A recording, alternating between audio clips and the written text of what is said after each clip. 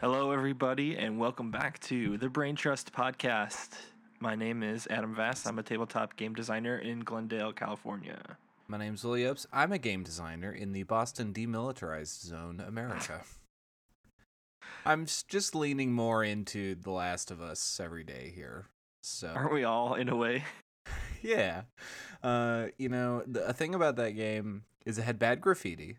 We've talked about that. I beat it, by the way. It was good. I don't know if I'm really, if that's treading new ground yet. But all the doors in every room have this special lock on it that you can't go into, and it like helps you signal, which doors are good and which doors are bad. So I'm getting ready to put some really big door braces on a lot of on a lot of doors that I can no longer go into. I think I've also mentioned this on the show that I played it for like an hour and it was engaging, but like I just wasn't good at it, so I quit. I'll watch the TV series when they're making that or the movie or whatever. Mm-hmm. I like shooting people in the head in video games. In video games. In video games. I like throwing snowballs at people in the head. On the subject of snowballs, I played Pokemon for a minute this morning, and I caught a guy I'd never seen before, and his head was a big old snowball. What's his name? You don't know. It started with DAL. It was like Dalmanitan, Dalmanation. It was like an abominable snowman. I don't know. I can't find this. I still get the thrill though of who's that Pokemon. I really like discovering new monsters. That's like always a good feeling. And I'm playing Gamma World now. I kind of want to talk a little bit this episode about like Gamma World, but it's kind of every single monster in the Gamma World monster manual thing is something I've never heard before, and I cannot like match any of the names to the text. And so like the last session I talked about this there's a lot of like plants, a lot of like fucked up plants that will come and get you. And there's one that was just this big white tree that moves slowly towards you. And I spent, no joke, like 7 minutes in the middle of the game just like scrolling through and reading every entry because I couldn't remember which one named like Globlon it was. I guess like, having memorable monsters is all about having a name that really communicates, what they do. It's got to be hard in like Theater of the Mind too, where you're not seeing it. Like the only reason I brought up this Darmanitan, which I looked up, is because his head was a snowball. Let me get a look at this motherfucker. So here's what's interesting that I didn't know is that it was a fire type in Gen 5, but in Galara, it's an ice type. And so you might recognize it for its fire type in the past. I feel like, the fire type, there is this really fun kind of exhale that he's doing, and his mouth has really spiky teeth and smiling. I like Darmanitan. I approve. The Brain Trust approves Darmanitan as one of our favorite Pokemon. Yeah, I'm back. I'm still playing Shield every day. I only just learned that Lucario is actually in the game and not just the product of people hacking and bringing him into the game. And I've never played, because it took so long between the last game that I played and this one, I've never played a game that Lucario is in. So I'm like, what's all the fanfare about? I gotta get this guy for myself. He's also in Smash, which is what I know him Oh, from yeah. best. But I was just wondering, like, when you see a Pokemon that you extremely recognize and love and you just want, do you have like that feeling for when some monster or enemy comes up in a role-playing game? You ever had that before? Yeah, there's definitely some like, I think it specifically in D&D because some of them are either crossover success or Yeah. just like such staples of either the genre or specifically D&D itself. I'm thinking of an owlbear being like an iconic thing that people get juiced for. I don't think I've ever fought an owlbear. I definitely I think I want to fight one, but Yeah, now Huh. that I don't recall if I fought it or if we just like saw it. Do you want to fight an owlbear like right now? Like you could roll like a strength, dexterity, and hit points, and then I'll roll I'll d- the I'll owlbear, just be and a we could take. I'll be a level 0, no modifiers. Yeah, great. And okay, so we'll do like roll to hit, right? Yeah. Do you know the AC for an And owlbear? what are we rolling a d20 to hit? Yeah, I've got one in my hand. Okay, it's probably let me get my dice. It's probably like a 12 or a 13. See, I would have guessed higher because of its bear parts, but Oh yeah. I don't know. Yeah. I have the book right there. Uh, I can get the book. I was no, fuck that. This is from memory. I was going to give it some more hit points than usual.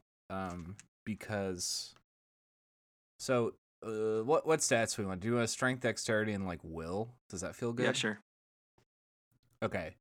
So roll me 2d6 for each of those stats, and those are your Okay. In I'll order. roll the owlbears. Yeah, of course. 7, Hey. 4, 8. So I've got 7 strength, 4 dex, and 8 will. Okay. And I'm gonna roll. I think an owlbear probably has like 3 or 4 hit dice. Yeah. Right. Yeah.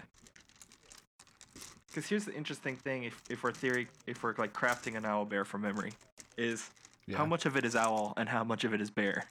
Oh, great. I always imagine the kind of newer D&D art, but I'm kind of ready to get beyond that to really like, what's my owl bear looking like? Like it just looks like a big walking owl. I like that because yeah, the standard one is just a bear with an owl's face, and it's a little unimaginative, truthfully. All right, I rolled up my hit points, and I'm giving it an AC, on the higher side of what I said. What? Tell me about your character. I'm just a farmer. I have like a trident, just like, or I guess it's not called a it's not called a trident when you're a farmer, is it? Wait, you're like a pretty metal farmer, like you're like American Gothic out there, Yeah. like wearing overalls and then a blazer, Full, but like fully, yeah. I have just the plow tools. So I have like a spade on my waist, and ooh yeah. yeah, the bigger like staff with the points. Is it called like a plow? I know what it is, but I don't want to tell you. It's a big music website, also. You've been written up in this website. Oh, it's a pitchfork. Yeah.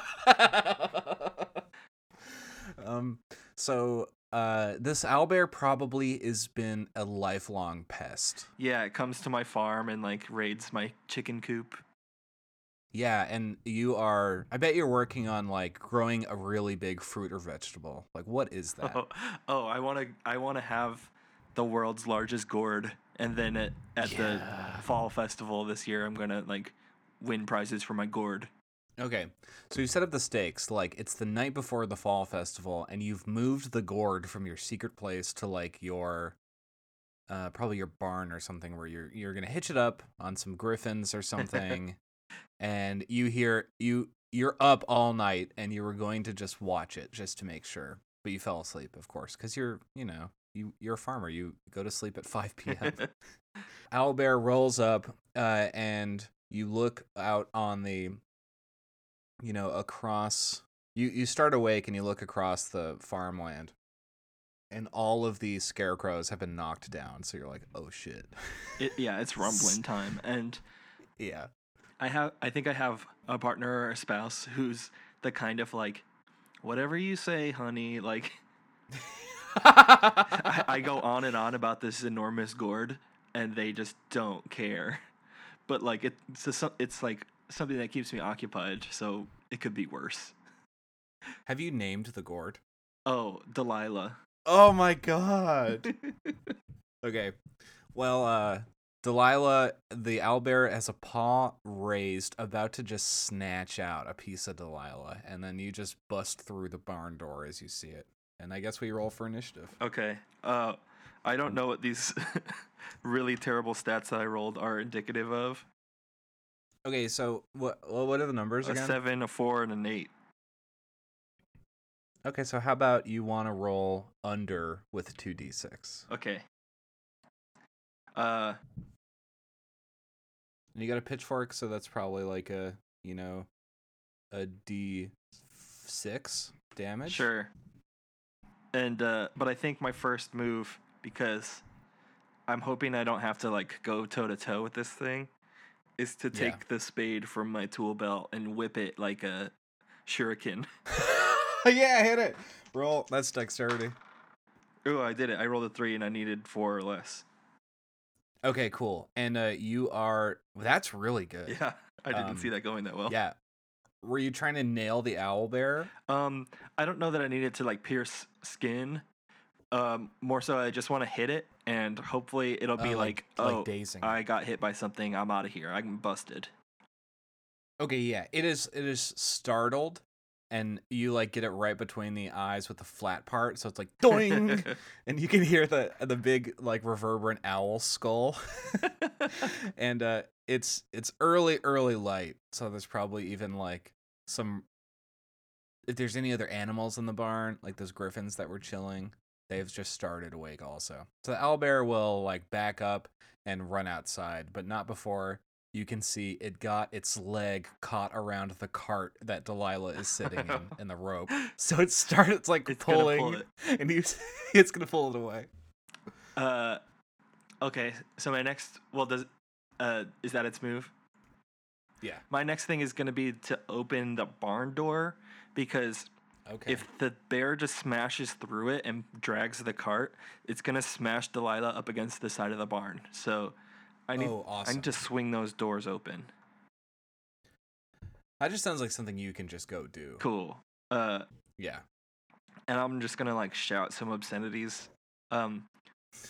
Conflag it. Consarn it. Maybe I think I'm gonna try to hop onto the back of the cart. So I'll be in the wagon with Delilah getting pulled fast and furious by the owlbear. Okay, I have an idea for how this game could be interesting. You alternate. If you succeed on a roll, you have to roll the opposite, above or below. So you just succeeded on a roll below, so you're kind of heating up. So now you got to roll above. Okay. Dex again? Yeah. Did it. I got a 7. Ooh, yeah. Hello, you're on it, and you can, it's now a chariot. Yes. And you're just kind of rolling through, like, as you look behind, you're in, like, a cornfield, and the owlbear's just pulling you through midday cornfield, and, like, corn husks are. You just picked it, so it's not ruining any crops. But you just see behind him, there's this big, hilarious trail, and you're kind of, like, you're resting your back against the squash as you just chariot style the owlbear, like trying to grab the reins on a wild creature. I think it's going to try and get undone here. Sure. So I didn't roll any stats, so let me quickly roll some stats. That's my strength, that's my dex, and here's my will. Wow, very right in the middle. Great. So let's have that be will, and I'm gonna try and roll under. Yes, the owlbear starts to cut across the field to the way where the river is. Yeah, that's no good. I imagine since it's pulling the whole cart with its weight, that the rope is taut. Yes. Yeah. I'm gonna try to scale the rope and then like bareback the owlbear. Wow. Like, I need to get them detached, and if I can like distract the bear enough to just get the rope off the cart, like I'll come back for the cart later. Yeah, it's safe if you can get on and like. Okay, great. That sounds like strength. Sure. And I'm rolling under because I rolled over last time. Yeah. Ooh, I did not do it. Uh-oh. So you get on the owlbear. Yeah. Right? So it's not graceful, and you definitely like You know this terminology in skateboarding where you credit card yourself? Yeah. So the board goes between your legs and really does some damage. Yeah, well you bounce up like a slackline professional. And you kind of get propelled onto the back of the owlbear, and it's got like an owl's head, right? So it can turn fully around. Oh, that's excellent. And so it's just gonna start like biting at you. So I'm gonna roll my strength to heck you up. And I did above before, or below before, so I'm gonna do above now. Not good enough. You're able to save your fingers. Good. The owl teeth are really. They're not many of them, but they're pretty sharp. I think then, now that I'm in like immediate danger, and I think I've been acting on impulse and adrenaline and not really being smart about this.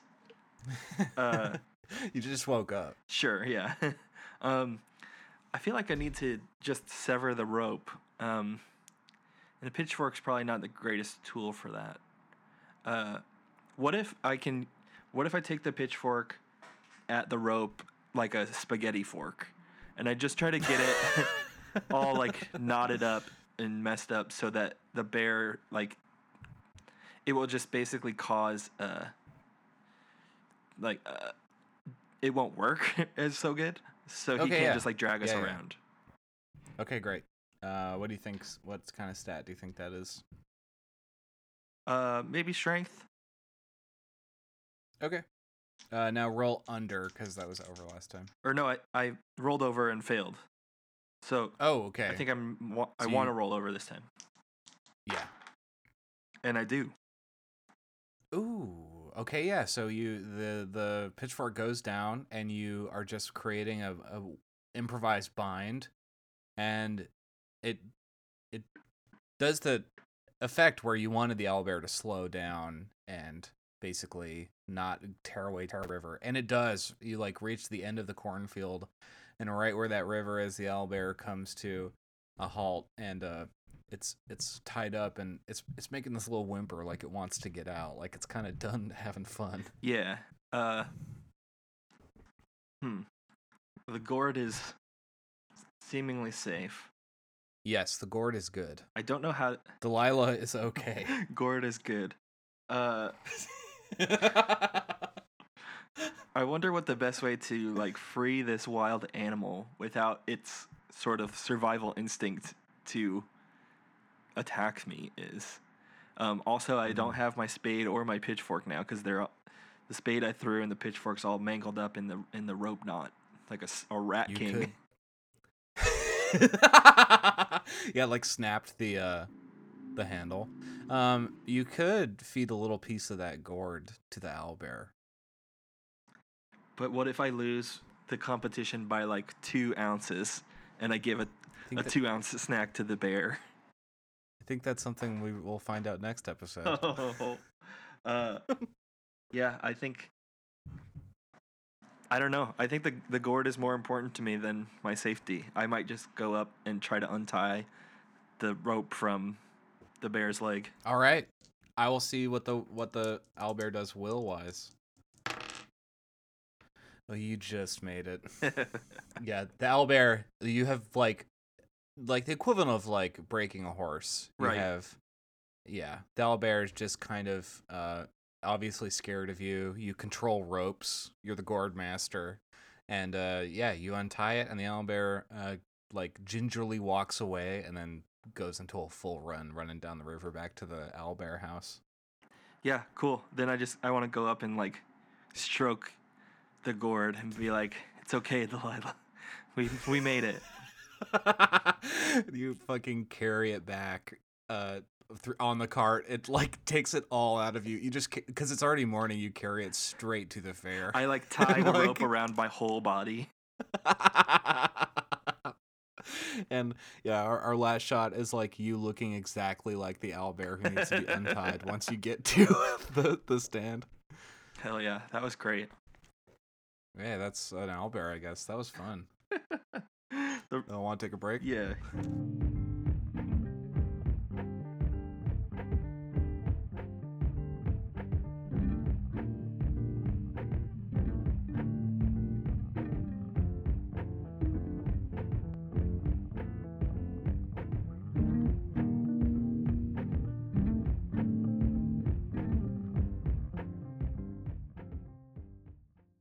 Welcome back to the Brain Trust actual play.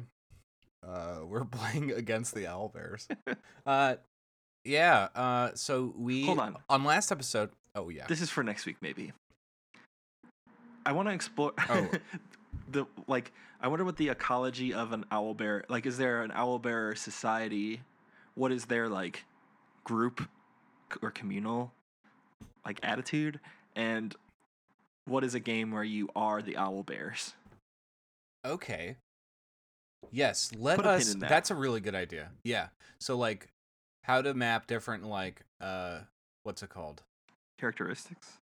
Yeah, basically like mapping that. Like I bet owlbears are isolated and hibernators and stuff like that. But so like, what's the difference between that and not to steal Viditia Valetti's whole thing, but goblins? Like, what is the diff with goblins or kobolds or? Yeah, I just wrote what is okay. owlbear on the sticky note where I wrote my stats, and it's on my wall. So I'll stare at it all week, and then next week we can that will be pick at it. The title of the next episode. But so last week we made a couple games using online only, whether that's through voice or through text or through video. Just play like long distance gaming, LDG, and our final game was making a Discord or a chat room into a ghost house, and Adam and I turned that around to have a playtest of this Discord has ghosts in it on Thursday, and we both got to play in it. Yeah, that was actually. We haven't played a game together in over a year, except for Guide. Yeah. But that's that's business. That was work. Strictly business. But yeah, we smashed it together with enough guts to be able to be played within a couple days of birthing the idea, which is impressive. Yeah, like just to walk behind the scenes. Take a walk with me behind these scenes. Adam and I had the idea. I was like, I'll write this up and let's have a call about it. And Adam like saw the doc, made a bunch of comments, and then we just walked through all the rules like an hour before playing. And we played with a bunch of members of the Brain Trust. We had, I think, 6 to 7 to 8 people in the game. And the way it works, if you weren't there last episode, if you only listen to even-numbered episodes of the Brain Trust, shout me I like out. when they hang out, but I don't like when they come up with good ideas. Well, now they're like, I don't know, I don't like actual plays. You know what? Actual plays need to be fucking 10 minutes long. Like, that's when they're That would good. be how Anyway. I could listen to them. Yep. Hey, same here, buddy. But there are 2 teams, and there are the investigators who may only speak in a shared voice chat that everyone is in. And there are the ghosts, which may only type into a series of shared channels that represent a ghost house. A haunted house. A ghosty, haunty house. And I played a ghost, and Adam played an investigator among ghosts and investigators. And you start the game by, obviously there's safety tools like setting up what your lines and veils are, learning how to use the X card, and then you work by yourself to create your investigator that has a couple qualities to them, and the ghosts work to make their ghosts, which have a couple qualities to them. And you create this palette of frights together that you'll see through the house. And over the course of an hour, or I think we played for like an hour and a half or 2, you ghosts create new rooms. They go into channels and type ghostly stuff, and the investigators are all on this shared group chat using push to talk and to simulate walkie-talkies. By the way, everyone can hear what's going on, but only the investigators can speak. When I was a ghost and this was happening, I was like howling with laughter when the fucking investigators got scared or creeped out, or like it was intoxicating. But by the end of the game, the investigators learn about these ghosts and discover, why they have unfinished business, which is their a combination of their bloodline and their malign. And by the end of the game, they either release the ghost, they ask the ghost whether they want to be released or not, and then there's the end. And by the time you're hearing this, it's available on itch.io, willyopes.itch.io for open development, and it will have a template for a Discord that you can use and all the rules you need to play and some best practices stuff. But it went stupid well. Yeah, especially for truthfully as much actual like rule crafting as we did, because a lot of it was just very pure from the source. Here's the idea. Like, I want to be a ghost. Yeah. I want to be an investigator. Let's go. But yeah, it worked really well and it was really fun. As from inspector player point of view, it became overwhelming at times, but in a way that felt like if I were in a haunted house and there was more than one ghost in it, I would be overwhelmed. Yeah, like you could hear each investigator. We had 4 at the most, where each one was in a different room, and when an investigator walks into a room, they have to narrate what they're seeing, what the ghost has written in the chat of that channel. So say you enter someone had the music room, and there was like some weird tap dancing and music, and some ghosts even like sent Spotify and YouTube links to just like create that extra music level or pictures or stuff like that. And it was so cool to hear just this like chaotic thing. And you could kind of when you started hitting a line, with a ghost or an investigator, you really focus in, and everything else becomes this really cool background audio of just like the worst night ever. It's in my genre of favorite movies, which is worst night ever. Yeah, there was also a bunch of cool stuff. Like, the inspectors are almost translating the ghostly things to the audio channel. And there was this interesting thing that we noticed that we didn't consider before, that you have like notifications and stuff going off for Discord while you're playing. Yeah. So you can see like there's activity in the bedroom upstairs, but I'm in the kitchen, and like there's also activity here, and I'm focused on it. I'm like trying to figure out some shit, but I know that there's other shit going on, and I don't have the attention or like ability to go find out what everything's going on. And which also led to a cool thing at the end of the game where I then like clicked through the Discord channels the rooms that I never even visited as a player, to see what happened in there, which was just like a cool meta thing of like, yeah, I know something's going on in the well in the backyard, but like I don't have time to go outside because my whole thing is happening in the music room here. Yeah. It was calamitous. That's a great way of putting it. Yeah, there was like moments where you could tell which investigator inspector was directly like following a line, and then there were these moments where inspectors would say like, "Hey, everybody come in here, something weird is happening."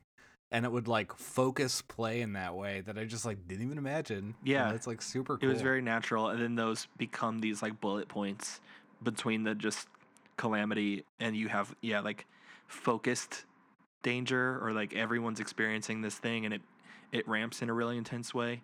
And generally those ramps then go like my inspector was like, I can't handle this, I gotta go. Or somebody else would be like, I think I heard something upstairs. Like you diverge again and go into the very like, it feels LARPy in that way. Yeah, exactly. Yeah. You only have so many things you can pay attention to in a room where there's a space where there's so much happening. So yeah. And as you're saying, like, the play artifact is the Discord server that you've made, and you name it, you give it a random address, and so I just have it sitting in my Discord, like all the Discords I'm a part of, and I can just click through, and yeah, just like you said, in LARP, sometimes you have no idea what one person's story was, but you can get this weird like ghost story tone poem based on only the ghost side. What did you gather from some of the feedback that the players gave? You have any like dev notes? Yeah, some of the feedback that I had personally was that I wanted all the frights and all the lines and veils to be written down in front of me while I was playing. So I wouldn't have to even like look somewhere else to find them. And that's just like a safety element. I'm like really concerned, like appropriately so for any horror game, that everyone's on the same page for what should and what should absolutely not happen. I like to do roses and thorns feedback, where you have to say something positive, something that you thought was strong, and you have to say something negative, something that you thought was weak. And so the roses are always things that I would expect with the game, which is cool. And the thorns were things I was thinking about as well. There were a couple of discovery things that didn't really come into play. I think playing for longer, we all wanted to play for longer. Yeah, we were And sort of trying to smash it in this time frame, and it's because of the free nature of the game. It like doesn't fit well into a scheduled time. yeah. And it's just, you can tell that the game wanted to go on longer so Yeah. you could resolve more things. And Plus, after setup and rules briefing and stuff, we really only had half an hour of schedule, and I think we went over maybe like 20 minutes or something. So, because we had shooted to play for an hour, but which we ended up kind of doing if you exclude all the setup stuff, which is part of play. But yeah. I think in the when it's out, right, the version you'll see right now has a Discord server clone that you can just click on and clone the server, so you just have everything instantly. And while writing now, I'm like, okay, some people joined to just listen and not even be a ghost. So I'm going to add a role of specter for like spectator, where the only thing you can do are emoji reacts to messages and stuff. And you can't speak at all, and it's just like building the ambient hauntedness of everything. I ended up at some point using reacts as like my out of character communication. If if someone said something that if a ghost typed something that was exceptionally like cool or spooky or something, I would throw a react on there. But then I did see other people were reacting too, but because it wasn't like an established like here's what this is for. There's still like a weird inference. I'm like, did another inspector see that and also think it's spooky, or did like you said, is somebody here that's just doing this? Which was cool. It was like weirdly, as an inspector, you truly can't know what's totally going on. Yeah, and I just imagined, like, say you do a big actual play show and you wanted to play this game, you just like throw out this link to your audience and you're like, hey, I had this thing where like all these specters would have to change their names to like pieces of furniture or something, or like just single objects that are in the house, just to like have this list of shit that is around. But it went really smoothly, and I took a screenshot of some text and like what the house looked like by the end and put it on Twitter, and people were like, holy shit. So that always feels good. Adam whipped up an amazing cover. Yeah, I was very pleased with it. I wanted to go with like throwbacky, like Haunted Mansion kind of aesthetic, or like vintage horror where it's not like modern horror. Even though we didn't really, something that was sort of missing, and it ended up being a little bit dissonant, but in like a scary kind of way, was that we didn't establish what the building was or what our setting was. So like exactly, we had a 1500s kitchen and a 1970s like lounge room, which was dissonant, but it also felt like very otherworldly, where this like building exists outside of time or something.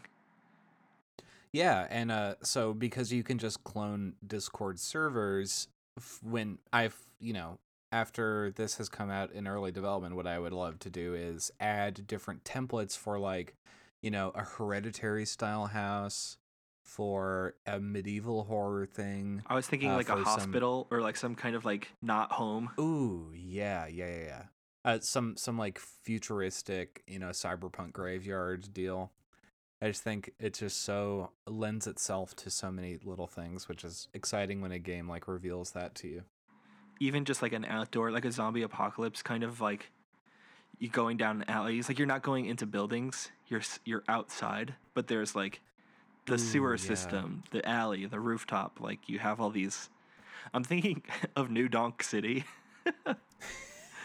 which is not quite in line with the values that we're going for, but I like Which is the exploratory nature of like, here's a very small city and you are Mario yeah, and you can go from X, Y to Z, but like, it's like a Silent Hill energy that you can do. Or and there some of the things were like, as a ghost, I went for a scary tone sometimes, and then a more outright like silly surreal tone.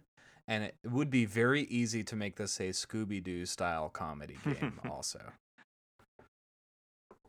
So yeah, look the fuck out. yeah, it's good. Also, yeah, we'll have it available as we continue to build on it. So, which is like a cool thing that quarantine especially allows, is like we can tinker with it. I think a lot of the time this is like a design flaw of mine, is that as soon as I release something, I never think about it again, or I'll play it and then be like, oh, I wish I would have changed this. Open dev, or specifically like digital stuff, because so much of what I do is print or print focused, is like exciting as a designer to be like, this is never like air quotes finished. It's just released Yeah. and evolving. Yeah, and part of that is like the reaction that I felt and got and just saw was like, this should be out sooner rather than later. And although we did like radical open development with Brain Trust from the initial part, like having the initial part be something that we just do, and then having it be open, and I think I'm the same way, or I just want to like either finish it and put it right out, or just keep it and hug it for a long time until all the words are perfect. And then so that's kind of my thing I'm working through, and it'll be exciting just to put it out and be like, yeah, don't tell me about any misspellings, because I don't really give a shit right now. You're figuring out like, what's, I guess this could be something we talk about after a little break, but when is something done enough for early dev, well, like early access, I mean. Yeah, let's take a break, and we'll parse like a timeline of the the life cycle, the pre-life cycle of games. Yeah.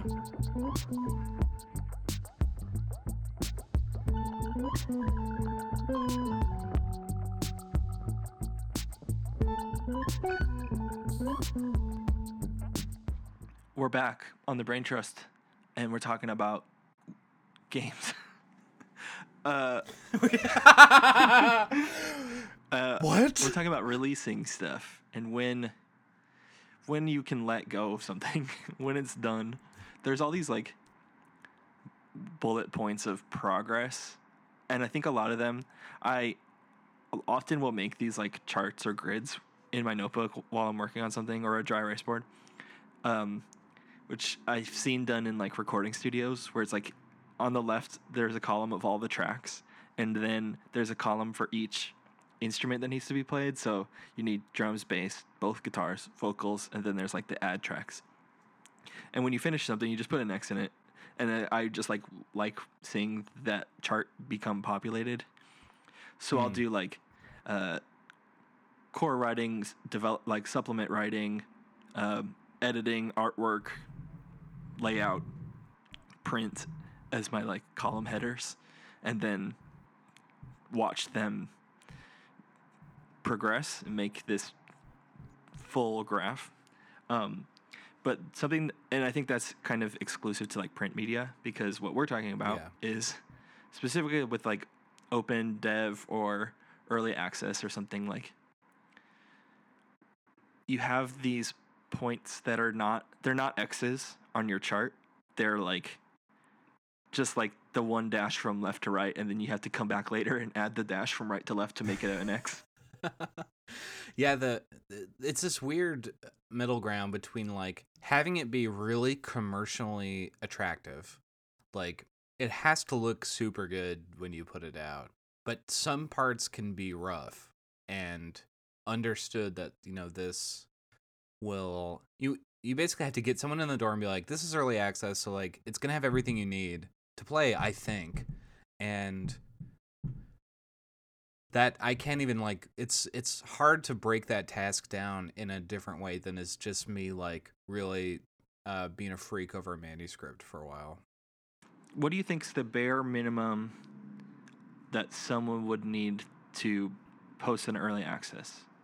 Like even thinking less, maybe specifically think of ghosts instead of like projects that we've more refined and got stuck on or whatever, because it's actively happening. Because I think the text that we had even before we played for the first time, which is a Google Doc, just plain text, not really formatted or anything, would be comfortable enough for me to post it as early access at like not full price. Yeah. Yeah, I mean, I think you said it already. Like functional, it works well enough. You might have to spit on the axle or whatever to make it move, but all the parts are here. Bare minimum, maybe slightly more than bare minimum, truthfully, because I think we did a pretty solid job of getting it set up.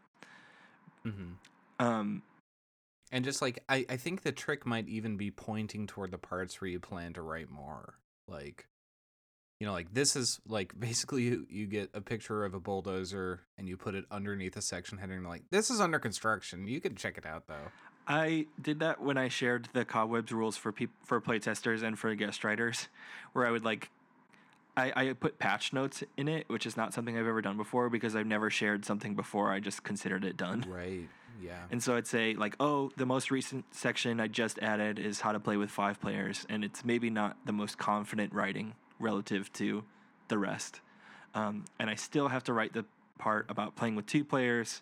And so, like, this is all in the header right under the name and the credits. So, like, it's the first thing you see. So, going in, like, well, my intent is, like, don't judge this part as harshly.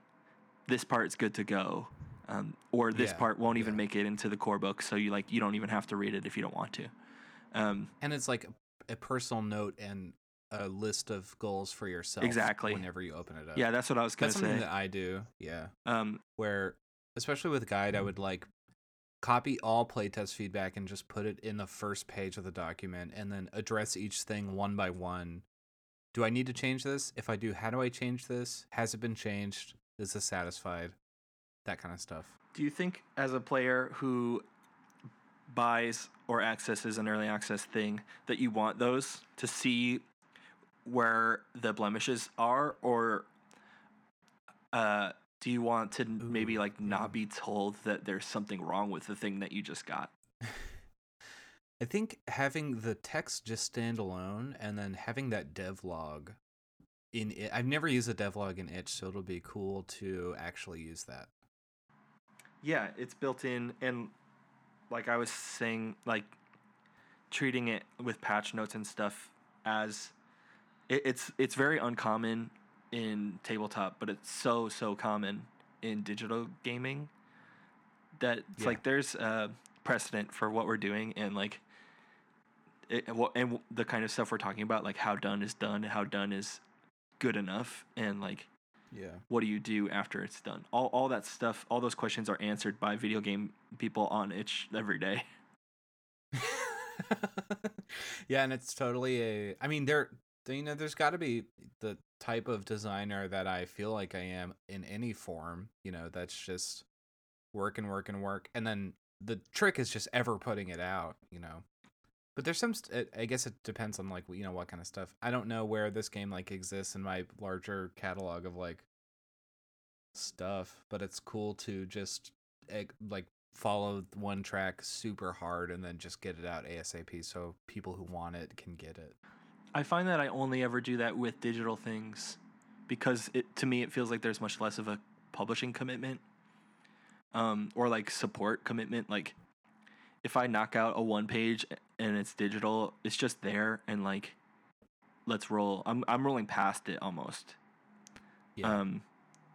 That's a really good way of thinking about it, rolling past it. That's just like it's out now. I can this is a milestone for me. Now I can do the next thing. That, and like I have however many ideas concurrently going, and I don't want to abandon this one, but I also am not going to let it consume the next month of my work. So like, Yeah. you have to know your own limitations as a creator, and that's a learned thing.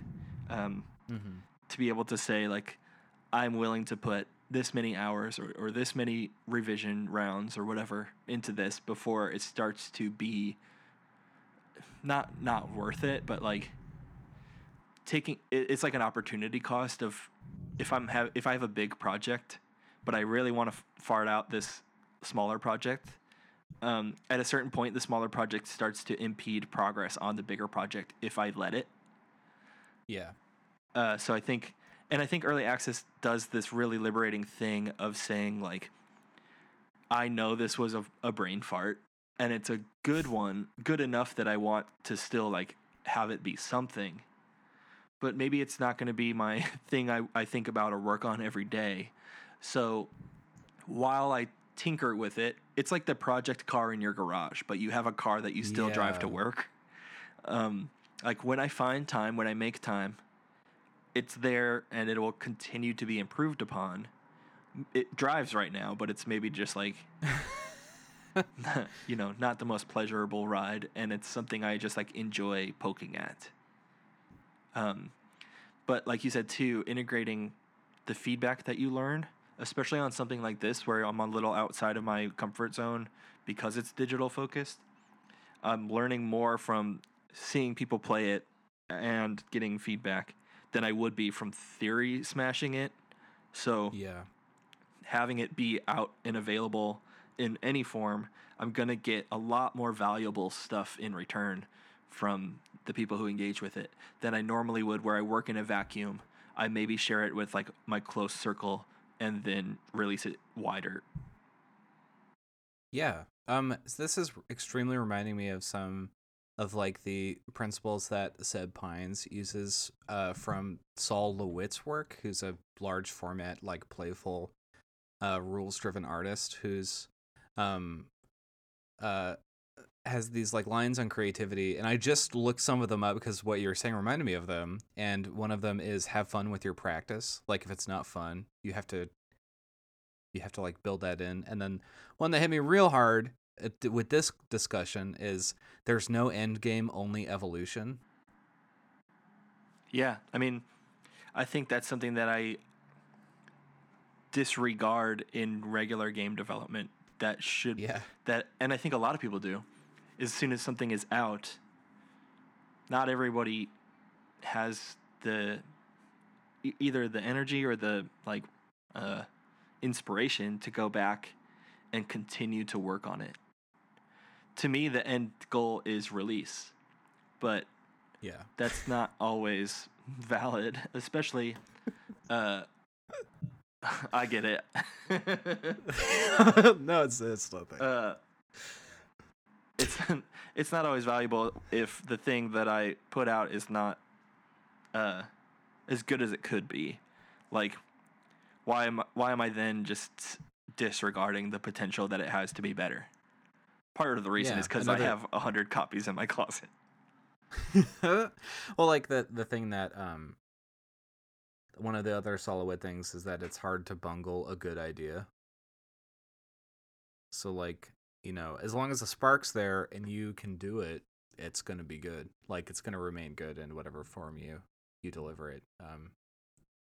And having your creativity, like having a game not be a discrete piece of output, but part of a larger like tapestry of work and development is really strong, and it makes me confident in just putting this out. So for sure, I like that. I always kind of try to champion that with people, and it's one of the first like things of advice that I give. Is just release it. Yeah, it's like your work is, if you put your stuff out, it will be better than 99% of stuff because that stuff is not put out. Like totally. It's like it's the hardest thing. It's one of those things, and though. Then you can fuck with having it be good. You have to take your own advice on that sometimes, and that's like, ain't that the hardest? The hardest. Cool. Well, release the game. Uh, Yeah, fuck yeah. I mean, it's out by the time you listen to this one's released. Yeah. I think too. Oh, we mentioned wanting to do a little bit more open stuff with Total Station, and I think Yeah. that's a good idea too. Of like tinkering and have it be a living thing. It also feels a little bit more like. Well, one, it feels like the game itself. Total Station, for those Oh, of you yeah. who don't remember or haven't gone back, there we did an on Gripsters and Ripsters, the episode, which I just had the title in my pocket because I told my band to listen to it. We talk about games in zine form that, or not even necessarily zine, games that are destructive, things that you have to take apart as part of the play experience. And Total Station was this game that we designed or started like theory crafting and are working on more design stuff, where you have maps that are layered in some way and you cut or tear or otherwise remove layers to expose ones beneath it and like explore this kind of like three-dimensional geography in some story form. But yeah, that's kind of like the next thing on my plate that I want to work on without it stepping on the toes of Cobwebs, which is in editing and going to layout soon. And I'm also working on Babes 2, Electric Boogaloo. Hey. Two Babes, Two Woods. That's no good. Babes 2, more babes. Something that, 100+ page book, which to me is long, but I recognize in the it's long. in the pantheon of role playing is not long. Anyway, It's about as long as a book should be. I can't let Total Station like become that or get in the way of that, because those things have more they kind of have like life or business consequences. Yeah. And Total Station doesn't, which is great, and which is why I really like smaller projects like that. Lost myself on the way. Lost the point while I was explaining it. The thing with Total Station is that you can release individual pages. All you need to play is 2 pages, and so True. It's this very easily. It's something that when the actual page design starts, you will just be able to discover all of this playfulness within the form, because you just get to, I have an hour, let me just see, what I can put under this, center page of forest. So what's the first thing that people open, or that kind of stuff. And it becomes then hyper modular too, which is really interesting. Or if I release the forest page and someone's like, "Oh, we played it." I think you do a great job of this with playtests that aren't designed to encapsulate the entire gaming experience, because then you get feedback of, "Oh, instead of turning left here, we could turn right." And because I focus so much on getting from A to Z, I don't think about the paths that you could have took to get there. So again, like if I release it and I'm like, "Oh, underneath the forest layer is the rock layer," but I don't have the rock layer ready. And so I release the forest and the rules, and someone's like, "Oh, underneath our forest, we put a dinosaur layer." And I'm like, "Fuck. Yeah. Yes. Dinosaur layer." That's a great idea. And yeah, sometimes, you're going to feel like a scientist in a car commercial looking at a wind tunnel with just like some flags blowing around. And you're like, I don't know what they're doing, but they're doing it well. It's also a cool thing, especially at Total Station, how, one day you could just go on a tear and you're like, if it's up early on Twitch on itch, you can just say like, "Hey everybody, got 2 new pages, feel free to print it out. Here's the, double sides, and here's the new rule we added." It becomes like a legacy thing in a weird way. Yeah. It is. I like sorry, that's like a standard practice in like webcomics, where I'm not writing trades worth of a comic. I'm releasing a page at a time, and I'll release these pages in regular increments. I think it's really valuable, and it encourages the sort of like subscription style of like, or serial style, where you watch an episode of a TV show every week. Like you look forward to this regularly scheduled programming, but it also opens you up to kind of like binging, where if I see a comic and it's like, oh, I released a new page of X today, I'm like, oh, I either don't know it and I want to start from the beginning and I get this big like stockpile that they've had ready to catch up, which is fun, or I do know it and then I like read back and like catch up again to like refresh myself, and so it creates this really nice like feedback loop of engaging with the thing. And because there's so much like latent play and replayability in Total Station, you could simply be like, hey, we've got the listed order. Here's something I came up with yesterday, is how you start from the dinosaur layer and you claw your way through to the modern day or something like that. Yeah. Like you get your machete order for the pages, and or going the other way. A thing with Total Station is that, you're ripping and tearing, and the backside of each page has different text elements that you add places, or different graphical things that aren't straight up maps. So what is the absolute reverse of that like? That you have this, page, a spread of some imaginary book that we've created, and you just are boring through like different, writing practices and texts and images, or less images, but icons and iconography and stuff like that. Yeah, it's I think it's a game that will thrive under being open in that way. Yeah, and I'm looking at you, single side printer gang. We're thinking about you. Like that's gonna be me. But the thing is, you just feed the paper in upside down, and it doesn't matter which side. The facing direction. Yeah, that's part of, because like you won't see it when you're tearing anyway. It's exposed later. So there's all this kind of like weird modular nature to it that an accident stems a different style of play. Dude, we're making cool shit nowadays. Yeah. Will, where can we find your cool shit? You can find my shit, especially if you want to play. I'll be honest with you for once in your life. You can find online at willyopes.itch.io. I'm on Twitter at will_yopes. You can find all of this at will.com, which is a site in which I accidentally have a camera going on 24/7 in my room, so you can just check in with me. You can spend points to feed some food. I got a little hamster feeder there. And you can get my landlord to text me asking for fucking rent. So that's what you could do.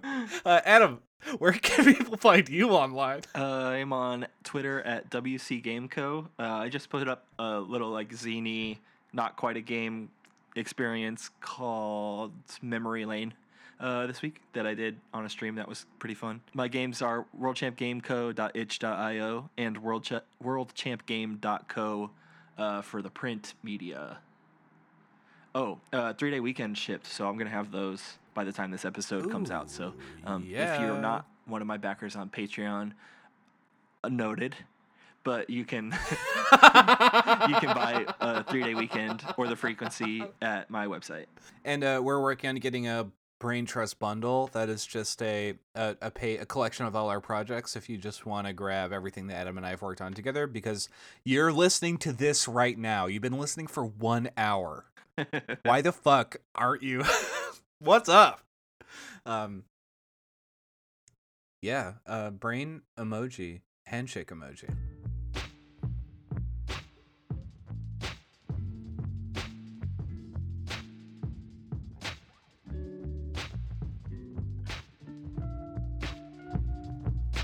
Do you know the Spoon song, I Turned My Wi-Fi Off?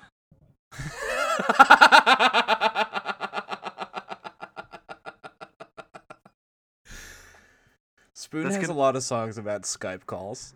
That's going to be extremely good when I said the joke and you didn't hear it, but it's in my podcast audio. And then I said it again because I knew it was funny.